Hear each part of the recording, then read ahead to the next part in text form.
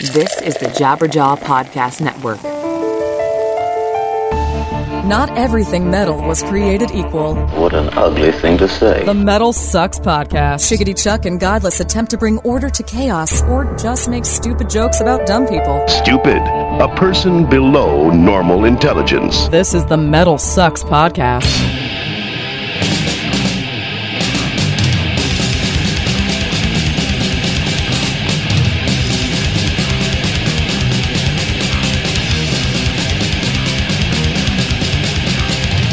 Greetings and salutations, my fine metal friends. Welcome to another edition of the Metal Sucks Podcast. How the hell you doing? I'm Chuck. And I'm Godless. And this is your weekly examination of all things metal, the Metal Sucks Podcast. Make sure that you are hooked up with us all over the place, man. You can find us on iTunes, Stitcher, Google Play, wherever you get your damn podcast. Make sure that you are subscribed. Leave us a couple of stars. Tell us we suck.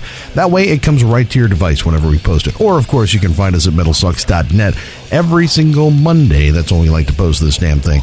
So hook up with us there. Social media, you can find us on Twitter. I am at Bearded Ape. I am at Godless Speaks. Godless Speaks on Facebook. Godless Speaks on Spotify. All over the damn place. Godless Speaks. And on Instagram at Chuck and Godless. You can find us there.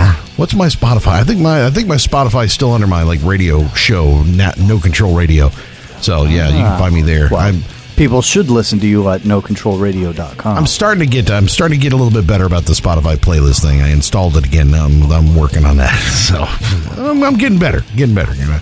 I don't know. It's one more thing for me to plug music into and listen to and all that. It's like, okay, well, I don't know. I'm kind of an iTunes hoe when it comes to that. But also find us on Patreon. Patreon.com/Chuck and Godless or chuckandgodless.com. You can find us there and support the show. We appreciate it. All of our early adopters. Thank you. Yeah, because the truth of the matter is that we actually need support. So if you've been listening to the podcast for weeks and weeks and weeks and weeks, maybe even years and years and years, just tossing us $1 a month or so. It's easy to register. It's easy to set it up. It's greatly appreciated. And all I can say is that the little, you might feel from having a dollar or two pop out of your account once a month. Actually, how it feels to us is much greater than how bad it might feel for you. But you know what I mean? Yeah. Okay. I can get behind that. I mean, it's funny because it's a cool Patreon is a cool thing to me because you really can just give a nod to the people that you enjoy. So if you enjoy the podcast, we appreciate it, and like you said, it is something substantial, at least to us anyway. Because if nothing else, it's like, yeah, all right, vote of confidence, that's cool. All right, so we appreciate everybody who's already jumped in and supported us. So chuckandgodless.com, hit that up and check it out. Yeah, people buy an album from a band, and the band, puts out an album that's an hour long every 2 years, 3 years, and then here we are. We put out an awesome album every freaking week. Every week. Sometimes it's even album and a half. We need more merch. Yeah, that's what we need. Yeah. Well, yeah, we put out double albums every once in a while. It's pretty kick-ass. That's right. And two, we also throw in some extra content, some other cool stuff. Like whenever we have extra interviews, you guys get that stuff first. So that's always kind of cool. And if we have a topic that may not be completely metal or something like that, we throw an extra podcast together. We got 10-15 minutes worth of stuff that we want to talk about or whatever. So we will chunk it up there, and you guys can check that out exclusively at the Patreon. This episode, we got none other than Des Fafara from DevilDriver on this episode, man. We had him on before, and he's got a new ripping record that's going to be coming out. It's let's see, a little more aggro than almost anything that DevilDriver's done. I know that's hard to believe, but it's actually true because they've gone through some stuff that they hadn't gone through before, and we talk a lot about that as far as what's been going on with Dez and the band and everybody who's left and stayed and gone and come back and There's a lot of stuff. The dude gives us so much insight into the whole split of DevilDriver and the new blood and so much more candid than I was anticipating. I thought we were going to have to fight to get some info, and he just tells it like it is. It's such a cool dude. Well, no, that's what I love about Dez is that he's just he doesn't fucking care. He's telling the truth, and it is what it is. So it's that's great. Because a lot of time you will not get that kind of reaction out of people especially when you're talking about controversy. So, but I think he lays it all on the table 24/7. So it's just about, making sure that you put it out there to him. And the songs we're playing this week? Let's see. We're going to do one from the new Devil Driver. We're going to do a song called Daybreak. We're also going to do a new one from Architects UK, which I'm not sure if everybody's into that or not, but you will be once you hear the song. It's a really, really kick-ass song. So we got that coming up. We're also going to talk about this flap that happened with David Draymond. Oh, boy. Oh, boy. Calling out a fan at the show for texting on the phone, and whether or not you need to put your goddamn phone away at the show, because I'm tired of looking at your fucking screen from the back of the room when I'm trying to watch goddamn Napalm Death, you son of a bitch. I just want to watch a fucking show, man. Why did you bring your iPad to the show? Yeah, you got a different opinion. Actually, I do have a completely different opinion, but, it is kind of funny because it is frustrating on some levels. We'll talk about that toward the end of the show. But I also posted this week, you were interested in doing some April Fool shit, right? But I, on the other hand, had no interest. It's not at all. Like, none, not even close. I don't know why. Maybe because we're inundated with it with Facebook and everything else, and just get tired of it. But I post on another website called Side One Track One, which is a friend of mine here at work. Kind of an indie, it's indie music and stuff, but I'm the metal guy, right? So every month I do a post called Happy Metal Fun Time, and it's kind of dorky, but it's kind of fun. So I kind of tailor it to sort of hipster dudes and things like that, but then do it kind of a theme every month or whatever. So my post this week was April Fool's Day, right? So he's like, come on, you got to do something fun. I was like, oh boy. But I did want to do something like completely stupid, and that was fake. So I decided to do something real, but everybody seemed to think that I was lying and faking about it, because seems like it's completely out of my character, which is, it's not. And this is a playlist of music. It's a playlist of music and a little post about, whatever that music happens to be. And is this the show tunes crap that you're usually into, the Disney stuff? No, it's not the show tunes this time around. This time I did a playlist of something that is actually even more kind of in my wheelhouse, because I do love my show tunes. I love Broadway and stuff, so all about that. But this is barbershop quartet music is what it is. Oh. Yeah. Because acapella. Yeah, acapella music. Not like the shit you see on Pitch Perfect or none of that crap. I'm talking about four dudes singing together, making badass harmony, and it's rad shit. It really is kind of awesome. I know that metal fans probably not so much, but for me, it's rad. And you're pulling this shit out like on your drive home from work. How often? Oh, well, I do it a couple times a week. Well, actually, what's funny is that I just went back to go sing in a barbershop chorus here in Austin. And you're taking on another hobby? Yeah. This is so bizarre, because it's like, you go to like four shows a week. Yeah. And then, you do the 2 podcasts. You got No Control Radio, the whole thing. Do you ever spend any time with the wife and kid? Well, they don't like me.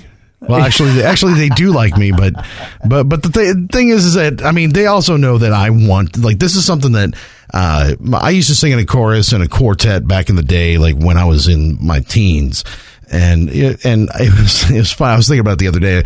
My quartet in high school was called Aces High.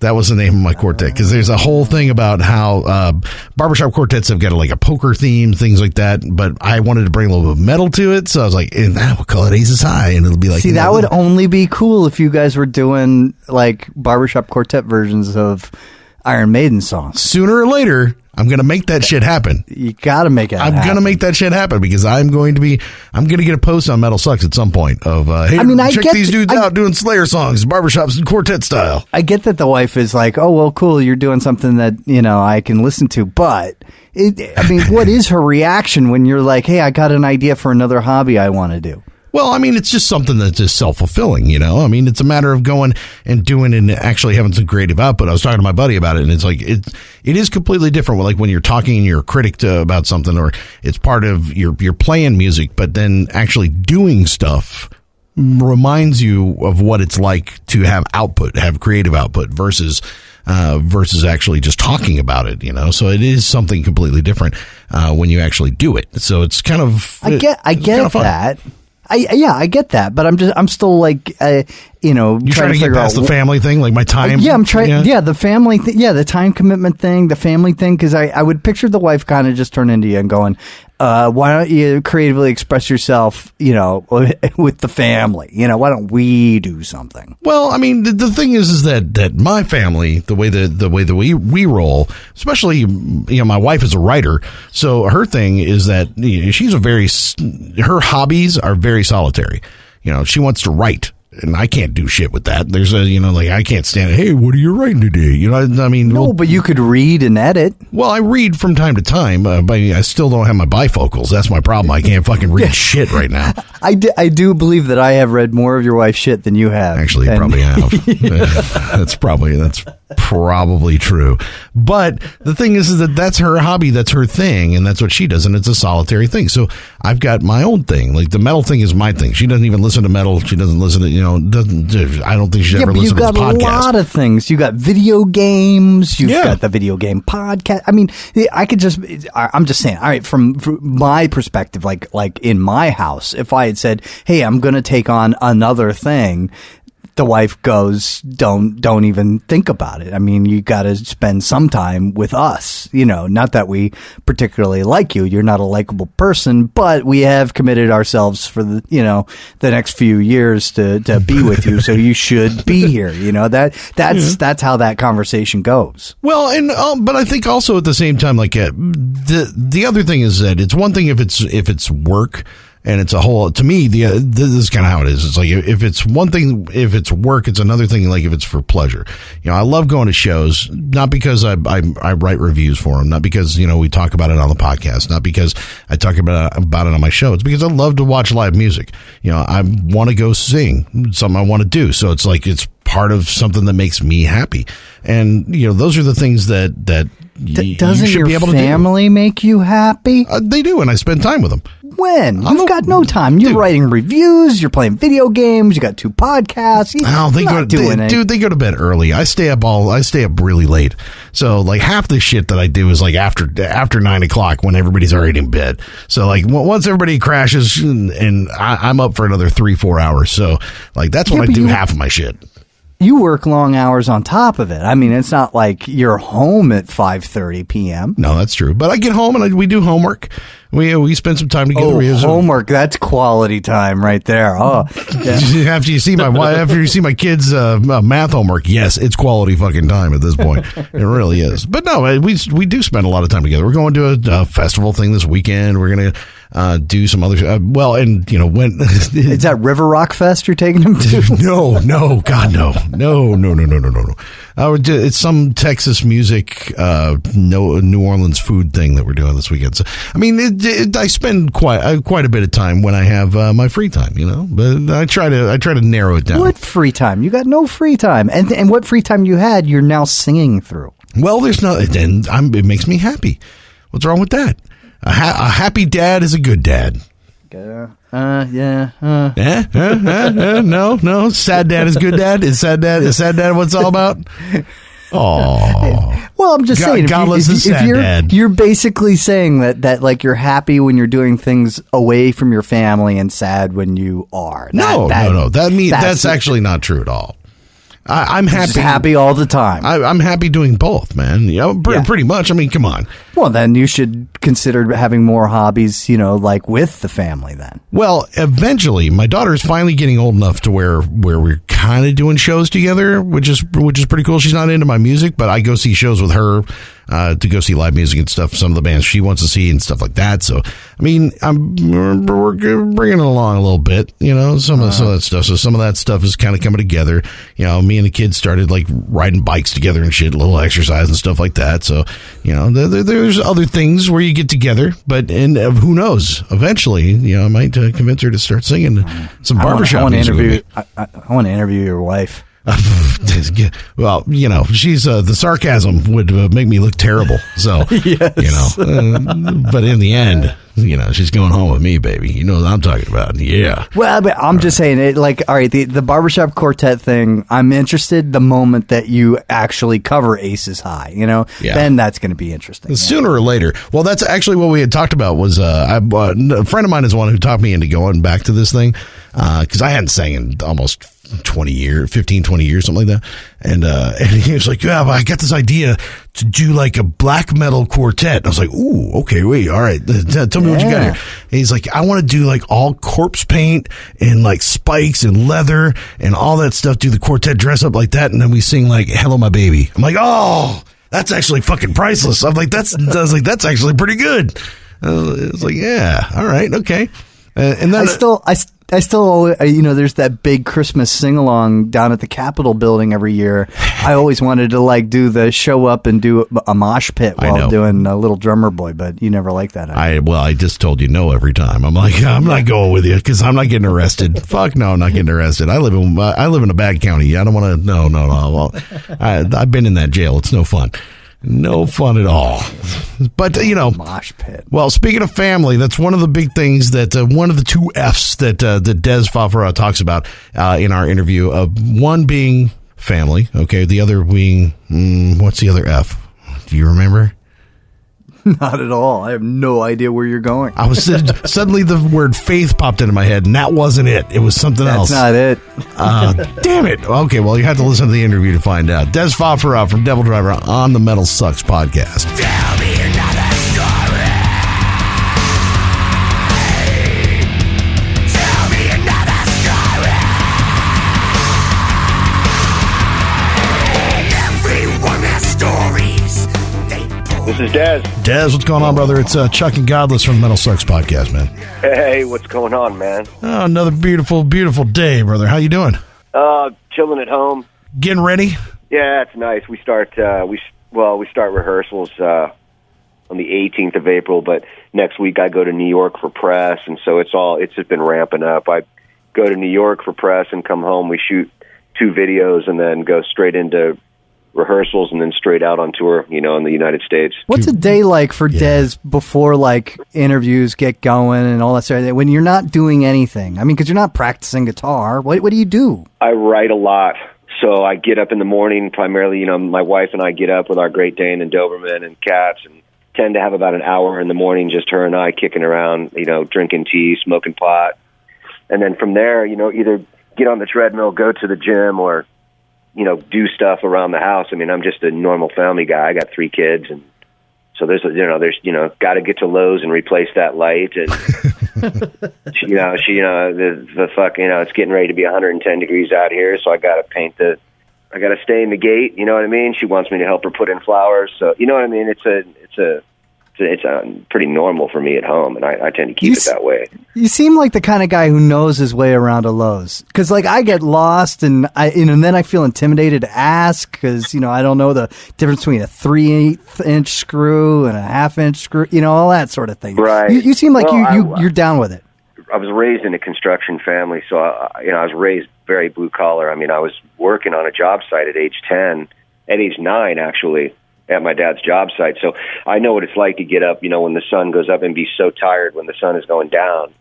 It's funny, a friend of mine, he's a rancher in Texas, and we were having this conversation. He's like, you know why I like you? He's like, you can come out here and get up in the morning with me and do the horses, and you're tired like I am at the end of the day. It's like, yeah, well, no shit, So yeah, I'm no stranger to hard work or places like Lowe's at all, It's pretty normal here. You can run a trot line, I mean, that's what it's all about. Yeah, you know what I'm saying? That's it. That's for sure. Does that work ethic make everything that you do as an artist have a better chance of success? This has been for some reason on this record, this has been a question with everybody. And I think now I'm embarrassed. No, but it's kind of, it's a trip that now that question is what comes around. I guess it's maybe that I've been in here many years doing the same thing. It's like, and the answer is always like 3 or 4 fold, right? It's like not just hard work and belief in yourself, but keeping your nose to the grindstone and all of that kind of shit. But it's also keeping your surroundings tight with friends, keeping your circle close. I tend to really just hang out with my family and my kids, my dogs, and just a few other people. I tend to stay out of the bullshit of the music industry completely. You're not going to really find me backstage tearing it up or out at the strip clubs. I had my day doing that when I was 20, So for me, it's like all of those things combined, plus having a family, it's like you have to succeed. If you're reading this or listening to this and you're living on your own and you don't have a wife or you don't have kids or you don't even have a dog, you'll never know what I'm talking about. You'll never get it. But as soon as you wake up next to somebody that you love, and I've been with my wife almost 18 years, and you're like, man, I got to make sure there's a roof over her head. Or, you see your kids come downstairs, you're like, hey, I got to have eggs on the table this morning. Or you're looking at a dog, a Great Dane that's a 200-pounder, and it's like, I eat $60 of food a week. He needs to eat. So you got to go out and work. So that also applies that work ethic, But then there's the love of what you do. And so you got to love what you do. And anything I did in life, whether it be bricklaying, masonry, et cetera, I've always enjoyed it. I enjoyed aspects of that job. I enjoyed aspects of the job site. At 3 o'clock, you're having a beer and you're done. You're not thinking about doing the wall the next morning. You're done for that night, And for me, was great. My job now, it's like I go to bed thinking about my job. I wake up thinking about my job. So, yeah, I think, just all of those aspects, you need to apply yourself in life. You need to enjoy what you do. And I love music. I do love the road. I love truck stops at 3 a.m. It's like, it takes a really rare person to dig that shit. I don't mind going without a shower for a couple of days. I don't mind. And I love being on stage. Now, all the other things that go along with it, missing my family, my kids, my dogs, all the things we've talked about, or what used to be, fights on the bus with band members, this stuff, I'm over all of that. I'm in it for such a pure purpose now that I'm almost feel like I'm doing my better work now than I ever did. And I think that's gonna continue for sure over the next 20 years with me, because I'm just in a headspace and I'm touching into something and I'm tapping into something, and it's pure for me. It's a pure source, How recent is that transition? Not recent. The transition has been going on for years and years and years and years, and now it's just really come to a point where, the last few people in my personal life, my business life, my whatever, that were any kind of negative energy, just they're gone. I made that transition in the last year where it's literally sat and made a list and looked at my wife and said, read me those names. What do you feel? Tell me what you feel behind each name. And it's read a name, it's problem causer. Read a name, it's negative. Read a name, it's every time that person calls us, it's someone stubbed their toe. It's you know what? I'm tired of dark clouds. And I don't have one. My wife doesn't have one. We're always glass half full kind of people. So making that is what really contributed to this record, and adding so many different topics and different emotions. It's somebody was talking to me the other day and said, man, it's crazy. It's there's love, there's betrayal, there's trust, there's no trust. There's so many feelings on all these different songs. And it's it encompasses where I've been, man, in the last probably, at least 10 years, this record. It's crazy to think that that's coming now. I took a pause in my life, man. You got to understand, Hey, buddy, have a good day. I love you. My kid's going to work. My youngest has got a job. How rad. Awesome. That's nuts. Yeah, they're hard. We're going to school and working. I'm proud of them. But I think, I don't know. Well, so I hate to pick apart titles or anything like that, because that's always weird and strange. But, when I think about Winter Kills, I'm like, okay, that's one thing. Beast, okay. But this is titled Trust No One. That's got to mean something a little bit more than any of your other ones go. The record is extremely poignant. I tried not to beat around the bush or be artistically in the clouds at all lyrically. I didn't want you to have to try to figure out what I was saying. It's not like a song like Clouds Over California where you're like, what are you talking about? Are you talking about literal clouds? Are you talking about weed? What are you talking about? It's this is different, and I jokingly said to my wife a couple months ago before press started, if anyone asks me what the name Trust No One means, I'm going to hang up on the interview. We laughed. we laughed for like 4 minutes straight at that because she was like, "You'll do it," and I was like, just waiting for a click. Really, what it is. I mean, really, if you get into these lyrics, you won't have to ask me what I'm saying, and if you just say the words "trust no one," you know exactly what I'm saying, right? So, and it's also like a terminology that I'm trying to use where I raised my kids with a big bumper sticker on our refrigerator their whole life said question authority. Well, that wouldn't work for a title, but trust no one is totally along the lines of question authority. Question everything, question everyone around you. Be very careful letting people in. You better really watch yourself before you let someone into your personal life, and once you do, you better still watch them. I'm not saying don't go forward in love and light and trust and all these other things. I'm saying you better trust no one. You better really watch yourself for a little while before people start coming into your life. And even then, you better watch the scenarios that they insert themselves into, because you're like, wait a minute, who are you to me? And now you're inserting yourself into, this situation, and how are you even talking about this situation? It's none of your business, and that kind of shit. You got to really watch yourself, man. And that's in business, that's in personal. I mean, that's everywhere, That's if you're going, I went to a Baptist school. That's if you're going to church, you better watch your back. People will be talking shit after that, after church. You know what I mean? Yeah. It's one thing when, like that new guy that you're hanging out with screws up your shit, but it's another thing when you've got a long ass relationship that a lot of other things in your life has been built on, and then that trust gets broken. Well, you got to realize that life is full of growth, right? So you're growing, and the people that you're hanging out with are growing. So you don't know which way they're growing. You know which way your roots are spreading and which way your tree is growing. You have no idea which way they're growing. So I've had friends, I've been around for 10, 11 years, that just all of a sudden I wake up and I'm like, wow, that's you? Like, okay, this is you. Like, I just saw you do that and say that, and that's you as a person. Like, I can't fucking believe I even had you at my house and had dinner with you. Like, we're done. We're done. And that scenario has happened, countless times to countless people over countless eons. But you have to be able to be awake in order to see it. Otherwise, you end up hanging out with that same person for the next 10 years, and you wonder why your life has gone downhill and why nothing you do when that person's around is a good time. Mm-hmm. It's this total situation of people grow and they grow apart. It doesn't make them bad or you bad that you grow apart. It's a situation with my ex-drummer. We came home. We had 3 weeks off. We knew we were going to Australia for like 4 or 5 shows. After that, we were doing one big show with Knotfest in California, and then we were taking off after this record. And I called him. I texted him. I was at home fucking watching The Simpsons upstairs, and I just texted him and said, dude, we haven't gotten along in like 10 years. Like, I'm really tired of fighting with you at 3 a.m. Like, I don't even get this relationship. Like, thanks for giving me 10 years on the road. You're a good dude, but we don't get along. And he's like, you're totally right. We don't get along. And you deserve to be happy, and I deserve to be happy. I'm like, cool. Let's do these next tours and then part ways. And we had a great time in Australia and a great time at Knotfest, and parted ways. And I talked to him 2 weeks ago. He's doing well. So it's just, you got to eventually part ways with anything around you that'll drag you down.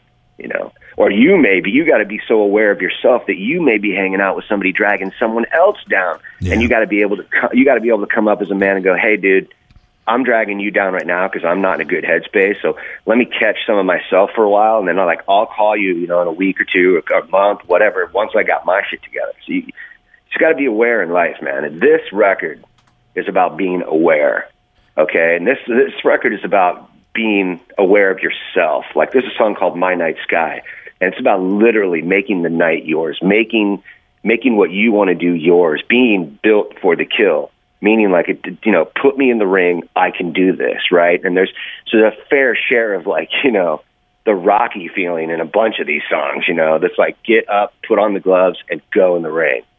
And there's other songs, too, about, like Trust No One, about, watching out for people. And there's a first love song I ever wrote that's called For What It's Worth. It's the very last song. It's like the heaviest shit I've ever written, because it's poignant.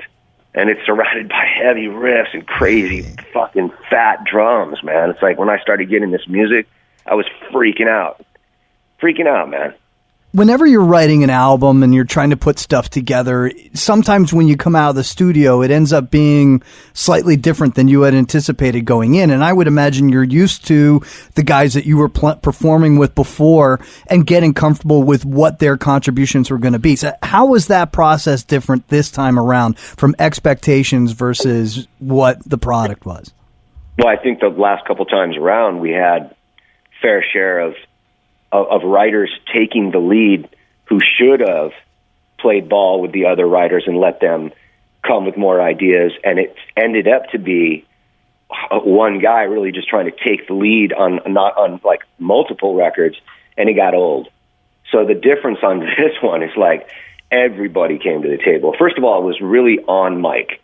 Okay. And Mike's stuff is some of the best shit that a Devil Driver has. I mean, I could name all the songs that he's written. You'd be like, oh shit, those are all the ones you play live. But a lot of his stuff still for the records would never entirely make it to me because other writers would just, they would fight, they would clash in the studio, and I was never part of that stuff because I was at home writing my own lines, or et cetera. But I think the difference now is like when Neil came in, and he's an incredible guitar player. He's been playing since he was like 5 years old, Texas guy. I mean, he can build guitars. He's a luthier. He's just like superhuman on the fucking guitar. He came in and brought like 12 songs. And the first song we released to the public, Daybreak, is primarily Neil. But it's Neil and Mike reworking. So, Neil would bring in, Mike would say, that works completely for Devil Driver. It sounds like a Devil Driver song. And that's why I hired these guys, because they already had a take on what we did. They weren't going to come in and go, my main influence is Rush and Yes. So, it's like, you know what I mean? Or some shit, some old, I mentioned those bands because I cannot stand those bands. So, I like, fucking cannot stand it. Like, I mean, I just, drives me insane. So, they came in with their, like, full on, like Austin, it's killer because you get a drummer, right? But you find out that he sits down with a guitar and he can riff. So, those guys sat around and riffed and riffed and riffed, and they had a long time to write, man. They had over a year, which never happens to us. I'm grateful. I started getting tunes, and I mean, the first night I got songs, I stayed up till 4 a.m. in my studio just listening to them as loud as I could. My wife, kids were coming down. It was amazing, You've referenced this process between these two records has been different than anything else you've done in the history of Devil Driver. I mean, not only because lineup change, but also the cold chamber, intermission that you hit there. But it sounds like you also kind of took a little bit of a deep breath in between this too and got a chance to reset yourself. We released 6 records in 12 years. We toured harder than any metal band on the planet. And I've had people do the math. We've played more shows than any metal band on the planet. And it was just time to really take off. Mike was like, look, I need time off to surf and build my studio. I needed time off with my family. It's been 20 years I've been on the road. It's like, and I've never taken time off. When I had a year and a half scheduled completely off, that's when Cold Chamber called. So a lot of people think, he took off Devil Driver to do Cold Chamber. It's like, nah, it's the other way around. It's like they called me and said, look, you got a home studio. Yeah, well, what's your main goal? I said, fuck, my goal is to eat dinner with my family every night for a year and a half, so don't even talk to me about anything. And they were like, well, you can make a record at home and you can eat dinner with your family. I go, okay, cool, I'll do that. And when the record was done, we all got so stoked behind it. It was like, how about some limited touring? I go, dude, I'm off right now. Well, how about 3 weeks in the United States? Okay, cool. I'll do that. Because my wife wants to go to New Orleans. She can hop on the bus with me or whatever. You know what I mean? Yeah. It's not like you're on a 6 month road, or not like you're touring with Devil Driver where you're just nonstop going. No, not even, because I was taking off to spend time with my family, and I got a fair amount of time off, which was really, really needed. We started a surfwear company called Sun Cult. And we're on Instagram at Sun Cult Official Surf, and we're on, Twitter, and we started this company where I'm making like throwback boards from the 70s, longboards and fishes. And so I've surfed all my life. Yeah. So we started this with the kids, and we've got killer apparel, and that thing's getting ready to, the website's getting ready to launch here in about 2 months. I've got a killer shaper out of Ventura that I'm working with. So it got us time to like do stuff as a family, like surf with my kids and my wife surf with my wife. Like, now I'm ready to get back in the grind. Like she sees it. I get up in the morning and, she's like, here's some coffee. I know you're thinking about music. You know what I mean? I'm like, yeah, I'm thinking about music. Start twitching a little bit. Like, yeah, totally. I am, dude. And you know what's killer is like, I remember when I was like really young, because I was in bands when I was 14, 15 years old, like psychobilly punk bands, like, And I was a stand-up drummer. I started singing when I was like 15, 16 as well. And I used to love like just telling people like, what are you doing? Oh, I'm going to rehearsal. You know what I mean? Yeah. It'd be hilarious. You're in 7-Eleven when like, hey, where are you going? You're all dressed up in the middle of the day with black pants and black. It's like, where are you going? I'm going to rehearsal. Like you just thought it was so fucking cool that you're going to fucking band rehearsal. That's how I feel right now about being in Devil Driver. Like I get the fucking like butterflies as I'm walking into rehearsal because it's just like, oh, you can feel the energy in there now. It's like everybody wants to be there for the duration.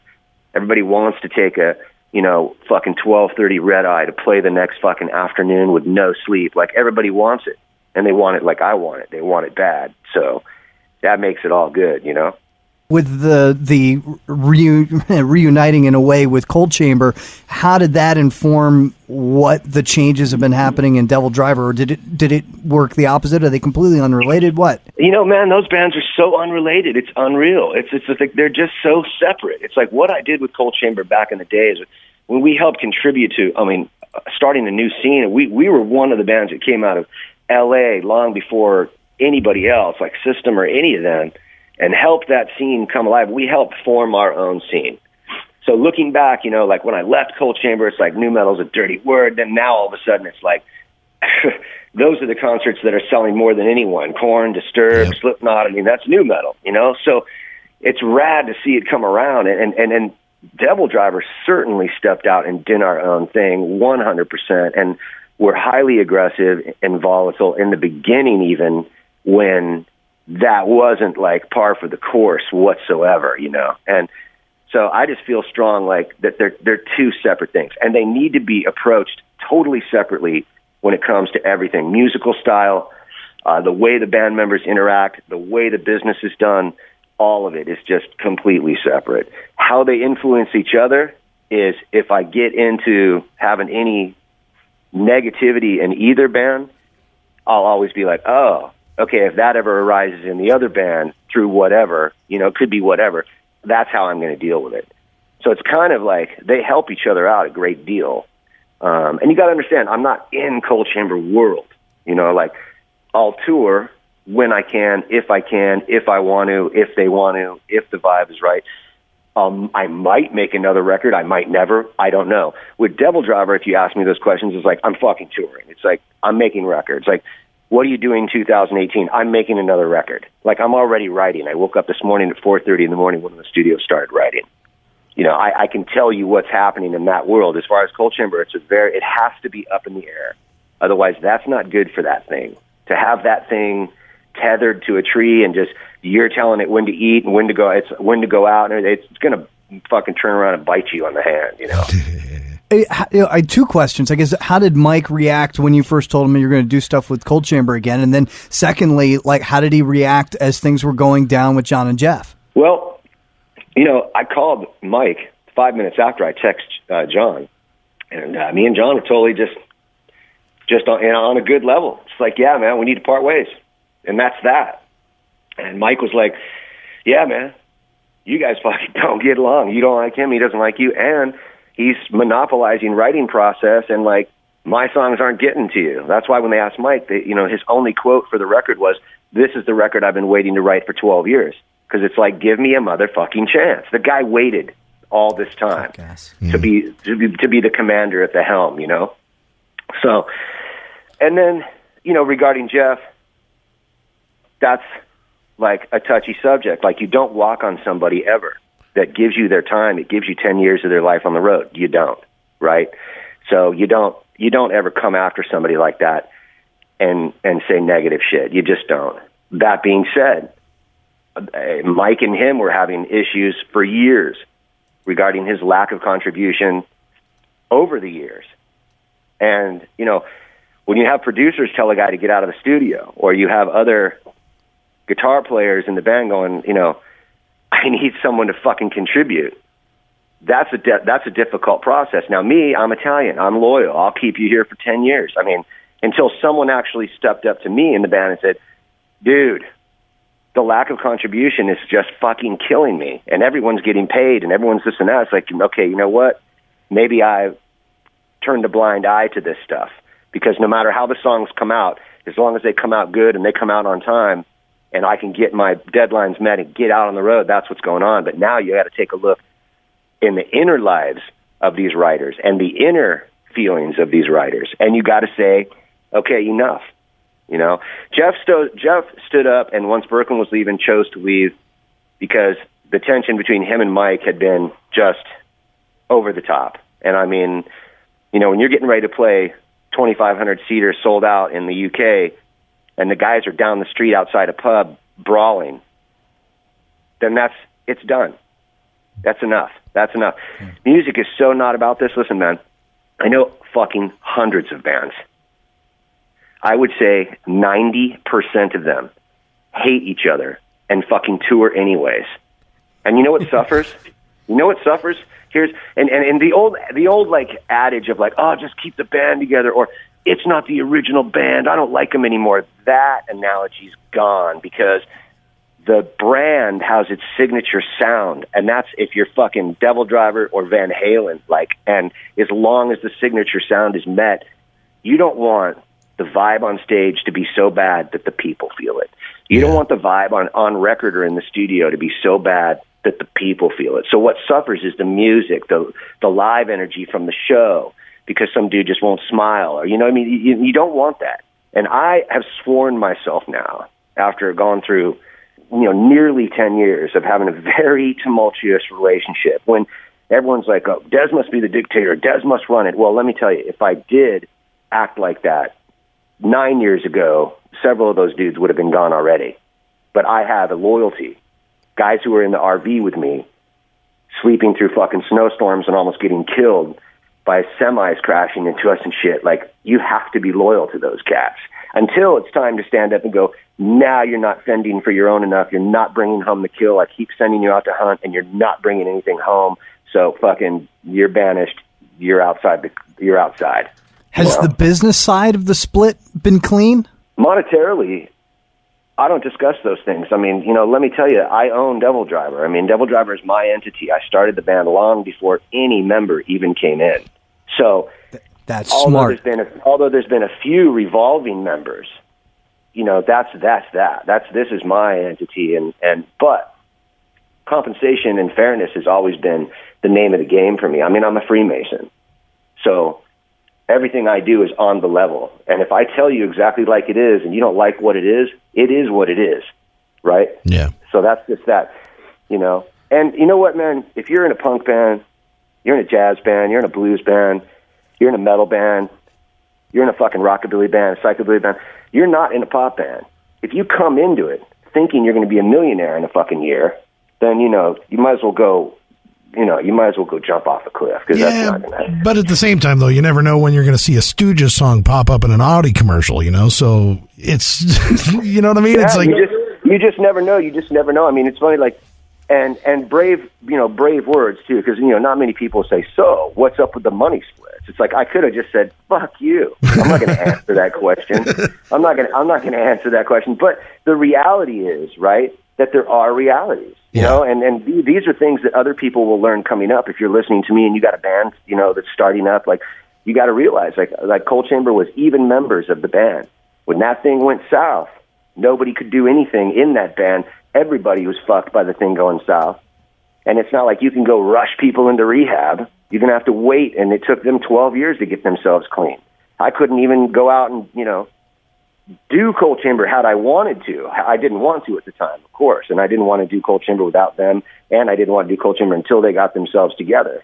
So, but yeah, you don't tie yourself up like that. You know, and actually, more than anything, that's the reason why that kind of stuff is relevant. Because I mean, if nothing else, it's like a teaching moment. I mean, hell, whether it's a relationship between you and the other band members or whatever. I think, you know, hearing you talk about this stuff straight up is stuff that, you know, young bands need to hear. You know. Well, it's a different story. I mean, everybody in my band right now, that's in my band now, nobody was there when I got the record deal. Yeah. You know what I mean? So that being said, I mean, but look, if you're but you got to think about it. Doesn't matter what the situation is. If you're all living in a one-bedroom fucking studio sharing top ramen, like me and Cold Chamber were, I mean, we shared, we all lived in a one-bedroom. We shared top ramen. We stole food from fucking supermarkets. Well, then, of course, when you go into a record deal, everybody is even Steven. Yeah. You know what I'm saying? Yeah. And that's the way, and that's fair. Again, that's that word, you know, I have a new manager, and it's like, he's like, what do I need to learn about you? I said, you need to learn the word fair. The way we deal with each other has to be fair. The way I deal with members fair. Whenever you put together budgets to pay people on my crew, you got to remember their family. You got to remember fair and family. I think those two words are like unfucking breakable for me. They're like my balls. Don't bust them. You know, I won't break my word, and I won't break my balls. That's just that. So it sounds like you and Mike are still pretty solid, right? Well, we've always been solid. Yeah, Me and like Mike we had one blowout, and it's on fucking camera for everybody to see, and I threw a wine bottle at his head.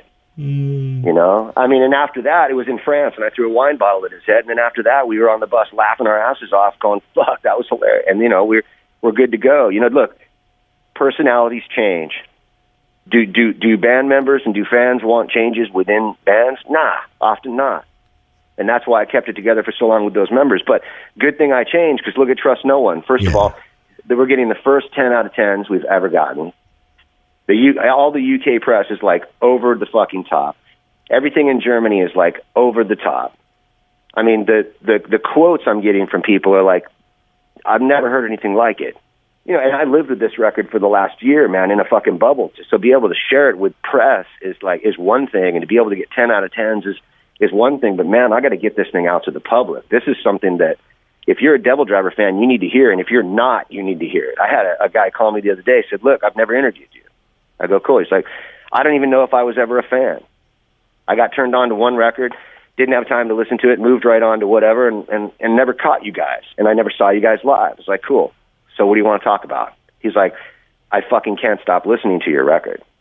That's the thing you want to hear. That's the compliment you want to hear, you know? And, yeah, I'm proud of what's going on with this thing. It's like, it's becoming its own monster. And somebody told me, 3 years ago, "Dude, you guys need to take off. If you take off, you will be the most missed band when you come back." And I was like, dude, see, here's how I work. If you go in to fucking high school as a freshman and you get a Devil Driver record, you're telling me you're not going to get another Devil Driver record the whole time you're in high school? So that's why I release a record every 2 years, because the younger fan base, like, already after a year, they've moved on. They're listening to other shit. And, you know, when you were young, when I was young, you got a record a year. I got a Kiss record a year. You know, I got a record a year. So I'm trying to keep on that timeline of putting out every 2 years, but we needed to take time off, and it's a good thing we did, because it's obvious we've been missed. And, you know, now everyone's inviting us back for American festivals that we've never done, and a lot of really cool stuff is coming down the pipeline. And you settled a bunch of stuff internally. You know, you got a lot of stuff. It sounds like you got a lot of this stuff put behind you guys. Hey, man, and even the guys who left the band are happier for it. Yeah. And now everybody, I mean, like Mike and Berkman talk all the time. Like I said, I talked to him 2 weeks ago. I don't talk to Jeff, but I literally had no relationship with him for 12 years anyways. Like, really, none. So he was there because he was there in the beginning, and because I was loyal. You know what I mean? Yeah. But yeah, look, moving on, right? When you have something happen like this, and you come up on it, and you fucking take the bull by the horns, and all the analogies that your grandfather ever fucking used that you never listened to, right? Pull your fucking self up by your bootstraps and all this other shit. Like, that's the pull real your pants deal. up. That's the real deal. You know, don't fucking cry. Get the fuck up, back on the horse. That whole thing. Look what happened. I mean, I found members who are incredible. The record turned out incredible. We overwrote. There was 23 songs we wrote, man. And I mean, I wrote lyrics, everything. We were done. We were ready to release a double record, and I think the thing would have been on par. The second record would have been on par with this one. There's so much killer material left over. So maybe a new Devil Driver in 2017. Yeah, no, I don't think so. But I'm definitely thinking, you know, come off the road in late 2018. And get in there and release sometime in 2018. And funny enough, like, we did talk about with Napalm doing a double record. You know, and yesterday we had a lot of killer news come down the pipeline. I mean, everything's going really well for this band right now. Pre-sale of the record is double of what it was last time, with 7 weeks to go. Wow. So that's a really good sign. And this is as people just heard one song. Keep in mind, we're going to release more prior to going in. And yesterday I woke up to an email from my record label saying, we'd like to sign you for another 4 records, 3 firm. And I was like, huh? Like, no one does that now, dude. You'd be surprised to even get a record deal now, let alone somebody putting on the table 3 firm record deals with an option for a 4th. That's just like fucking unheard of. That means that the company that wants to sign you has the utmost faith in you, and that you have the utmost faith in that company. So there's been some incredible stuff happening to Devil Driver, 100%, man.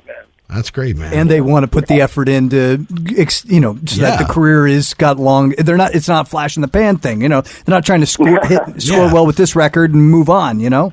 And you know what's cool is like they've been listening to the record for like a fucking week or 2 weeks. So by now is when you can feel the wheels over there turning. They're like, good God, this thing is a 38-minute monster. And it is an assault, man.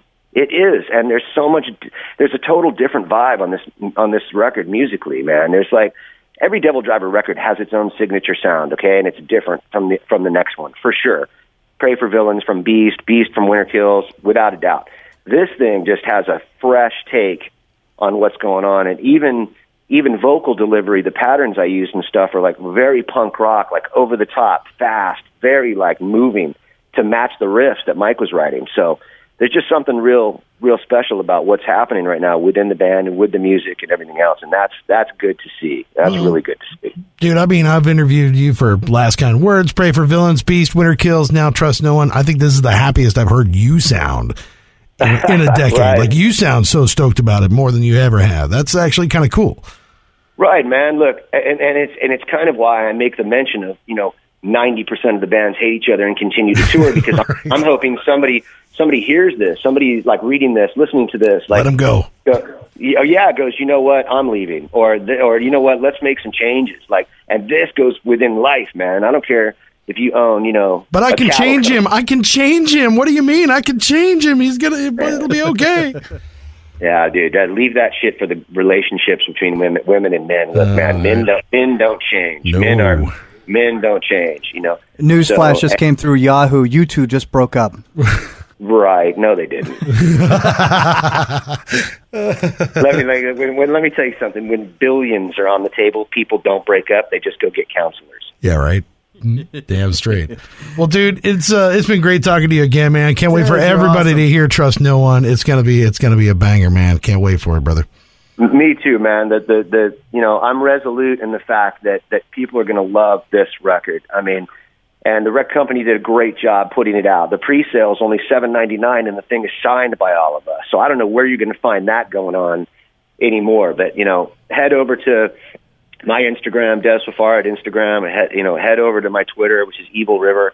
It's Devil Driver without the D's, if you haven't guessed. So cruise over and, say hello, talk to me. I'm always on there as well. I'm always on social media. Being a really private person, social media gives me an ability, or interviews like this give me an ability to kind of reach out, farther than I definitely would, because I don't really step past the bus, the stage, or my pad,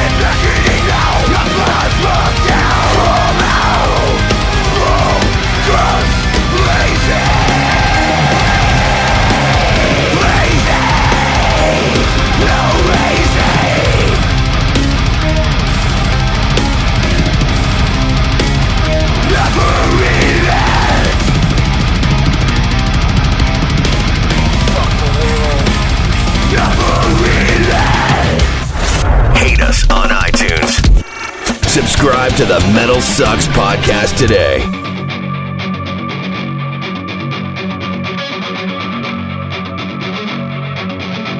Tell me, was it a weapon to watch your kingdom grow? Are the actors in the ocean ever stop this flow?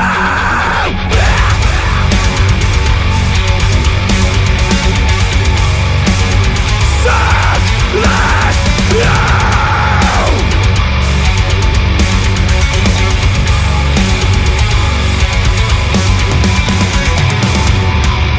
Running to the car, so else left to count good jobs. Beneath the rolling like the start of our lives lost. Now we can't live without a trace, but we took something they could not replace. And I stayed in heaven, back to road to hell. We've been down this path before.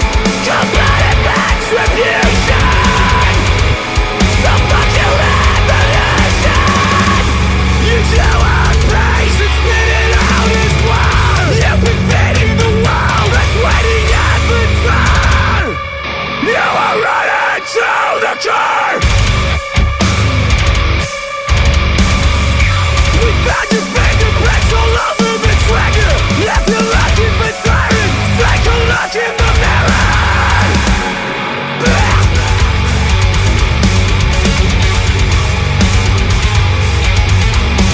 You know all along that the curse always burns. So don't be surprised. So find a price on your head. Sorry, son, but we destroyed your own. We managed your family, now you're on your own. Collateral damage, face down in the sand. Watch the dominoes fall. It's all just part of the plan. I'm stayed in heaven, back to road to hell. We've been down this path before. Complete retribution. So fuck your revolution. I'm stayed in heaven, back to road to hell. We've been down this path before. And every execution, the place of your collusion.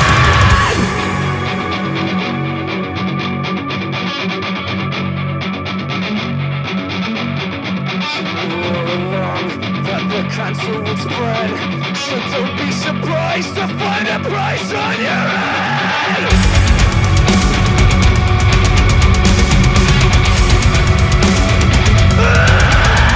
Tell me, was it a weapon to watch the captain grow? While the actors in the ocean have a sack. Let's go!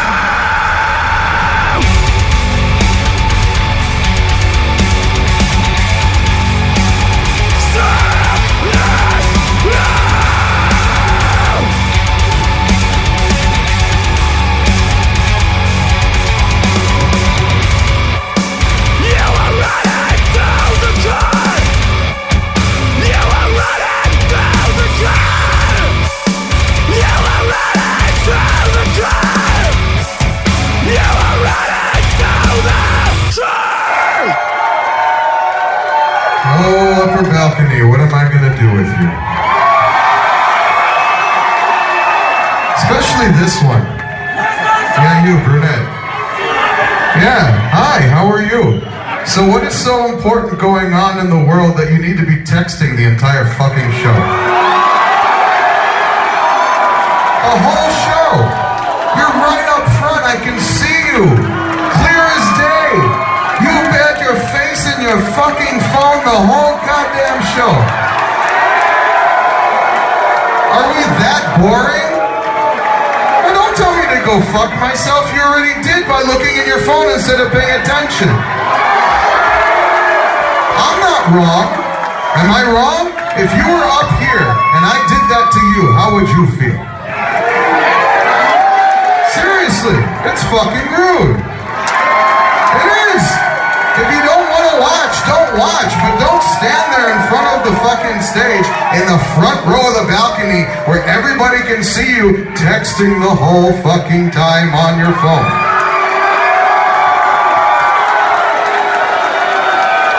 I'll tell you what, can I at least have your word that I will have your attention for the rest of whatever's left of this set? All right. See, now she's all pissed off. She thinks that I did something wrong to her. I love it. Welcome to the age of the internet, ladies and fucking gentlemen.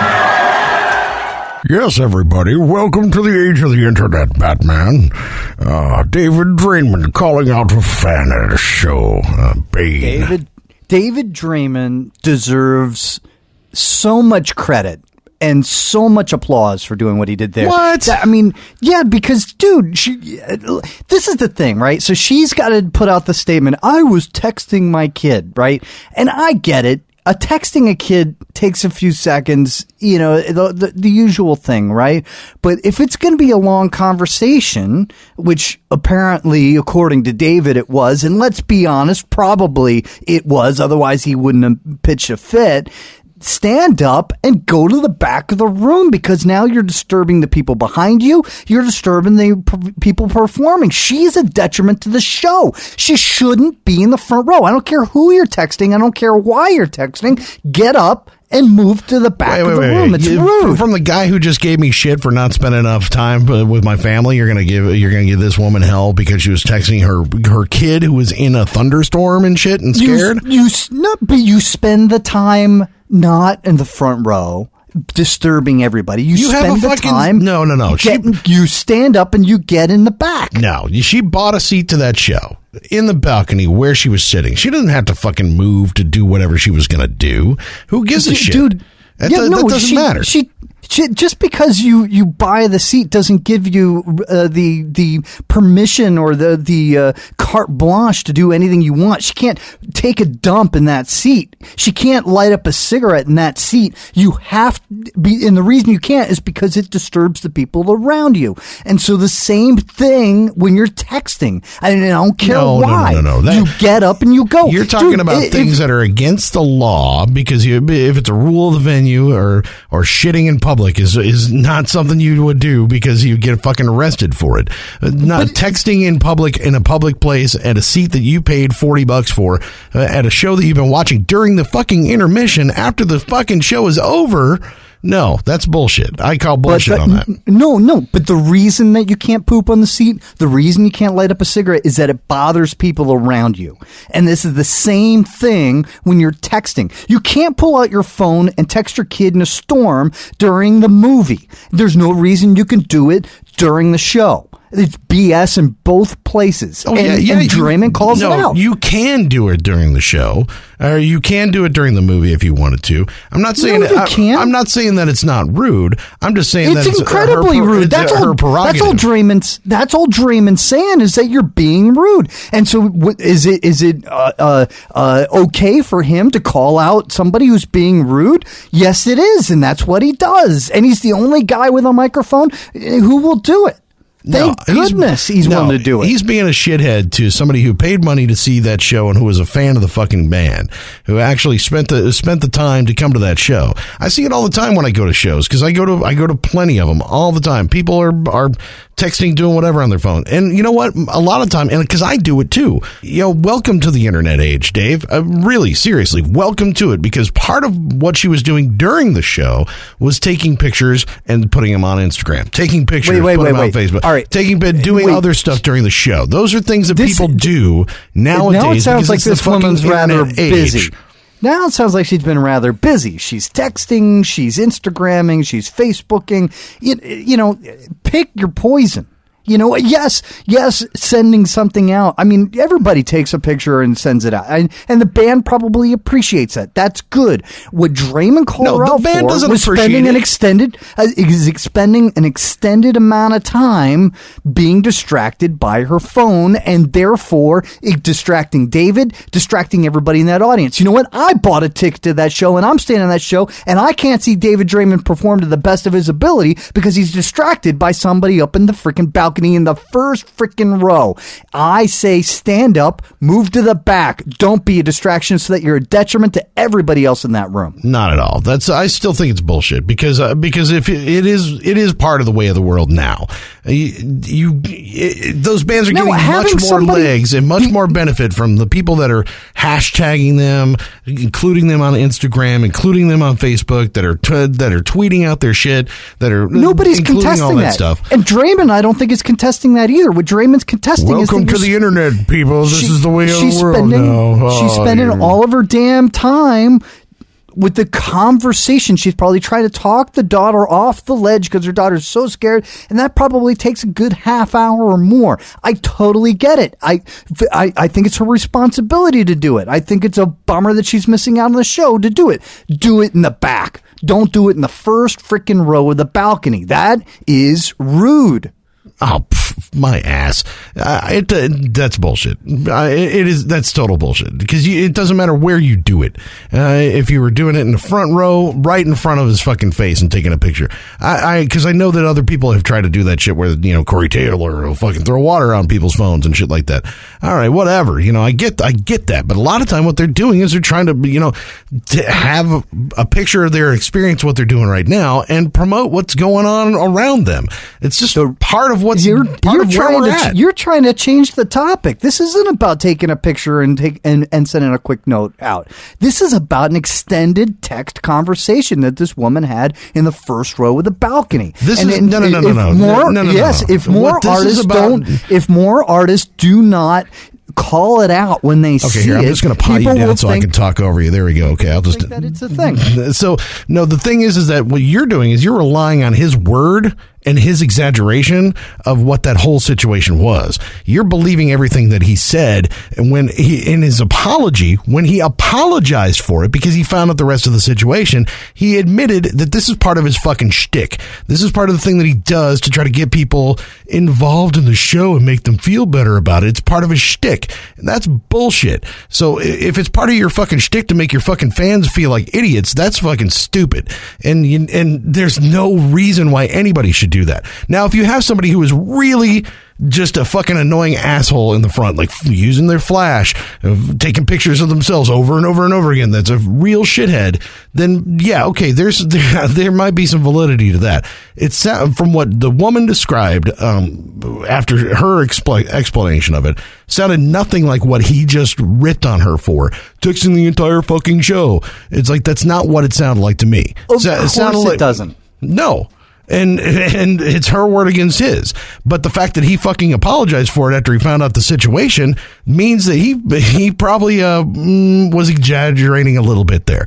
And Occam's razor, man. Occam's razor is going to... What do you think is more likely? Do you think that she sends one note to the daughter saying, it's going to be okay, honey, and then puts the phone back in her pocket and that's what she's getting yelled at for? Or is it a little bit more likely that it's going to take a little while to calm the kid down and you got to send a few more texts than that? I'm thinking that he walks out on stage for the encore. She's got her fucking phone up in her face and she's texting back and forth with her daughter. He sees that and calls that out the way it is. And thank you for doing so. No, David and it doesn't. And I don't think he fucking probably didn't see her the rest of the show. Probably was just that one fucking spot where he saw it and called it, and that's why he apologized.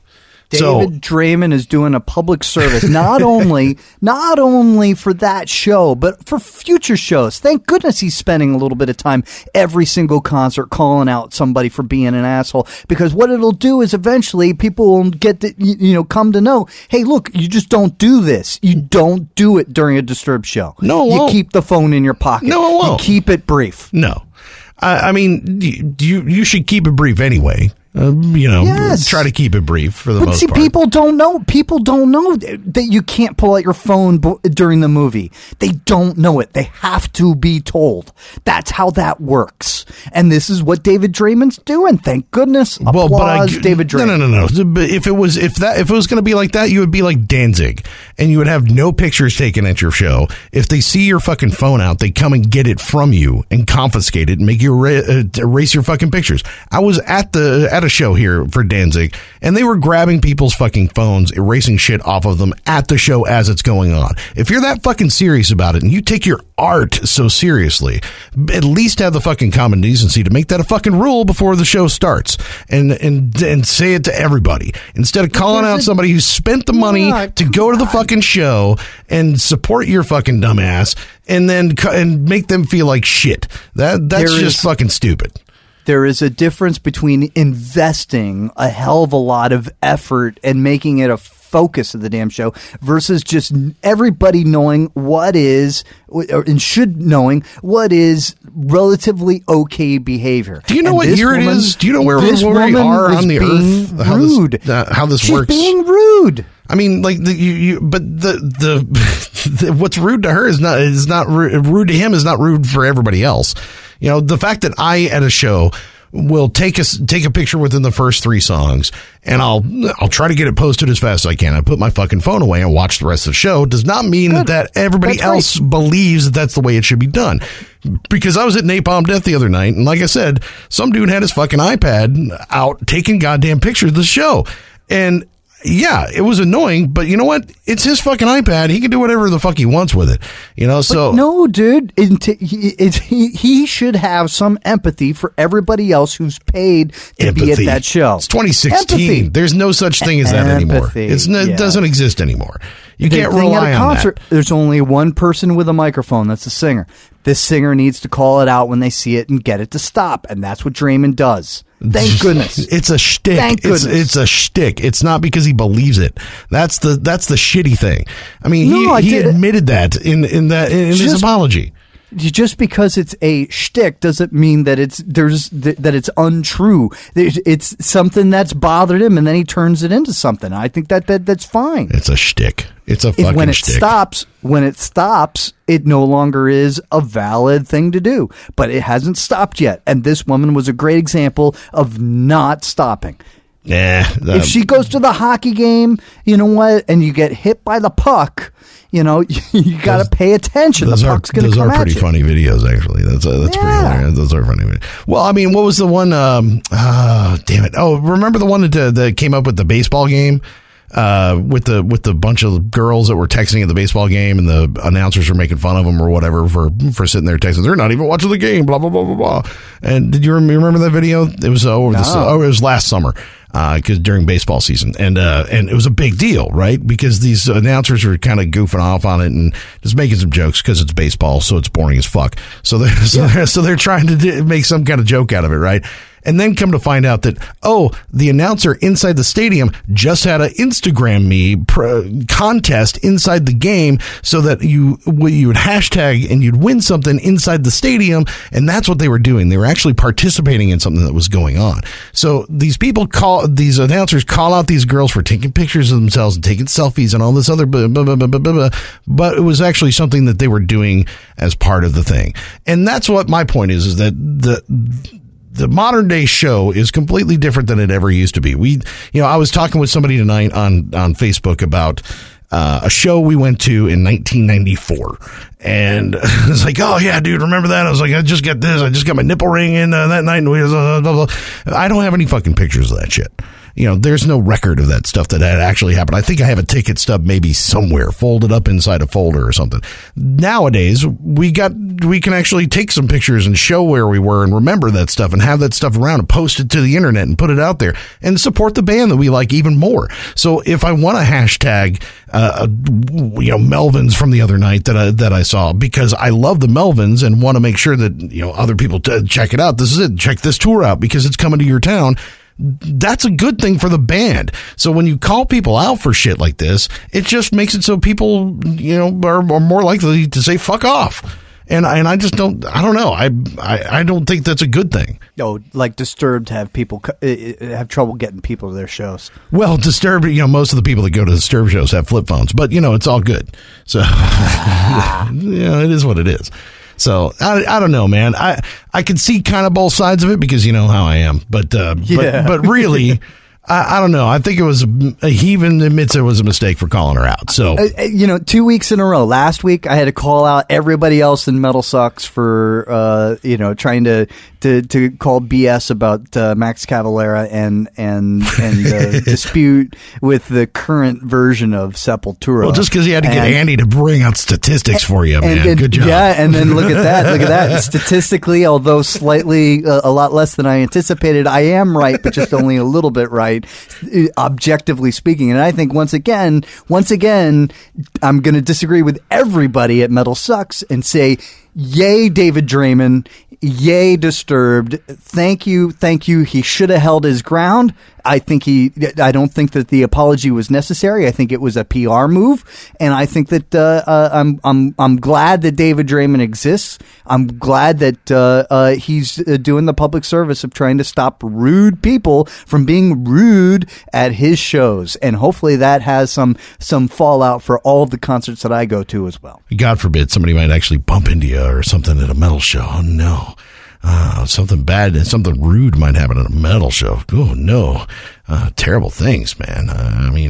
That's what they should do. Every metal show I go to, there should be 2 microphones. There should be the singer gets a microphone, and then there's me with the second microphone calling out people on being rude. That sounds like a quality show. Well, see, at least like when you're talking about the movie theater, because we're in the hometown of Alamo Drafthouse, who got in the flap with the whole texting thing where the lady got kicked out and it became a big PSA. Do you remember that one?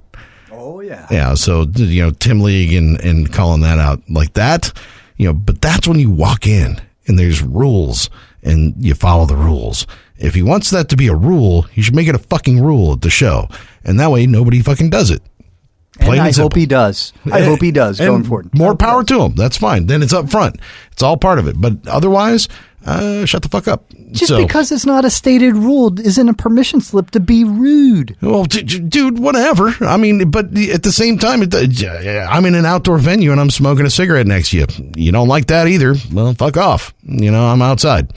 So, is that rude? Maybe, but I'm still doing it. So, I'm not going to tell you how many times I've farted on your leg just because to get back at you. So. It's okay. I burned all those smells out. I can't smell anything anyway. That's one of the side effects of smoking in the first place. All right, we got to wrap this show up, man. Make sure that you are subscribed to us on iTunes, Stitcher, Google Play, wherever you get your podcast. You can find us because it's important. You subscribe and you don't have to do anything to get the show. It comes right to your device. And every single Monday when we post it, you'll have a new episode of the Metal Sucks podcast. Pretty cool, right? Or if you want to hunt it down, metalsucks.net. Of course, we post it there every Monday. And you can also follow us on social media. I'm at Bearded Ape. I'm at Godless Speaks. Godless Speaks on Facebook. You can find us on Instagram. I will post more pictures of shows from now on, I promise, at Chuck and Godless. If you want to find us there, pretty much I post pictures of shows. Godless posts pictures of food. So you kind of know where that goes. And also you can find us on patreon.com/ChuckandGodless as well as chuckandgodless.com. So support us there if you feel so damn inclined. We would appreciate it. Please feel inclined. Thank you to Des Fafara for being our guest this week. Architects UK, great new song from them. Go look them up. That's some awesome stuff, man. And until next week, I am Chuck. I'm Godless. And this is another episode of the Metal Sucks podcast.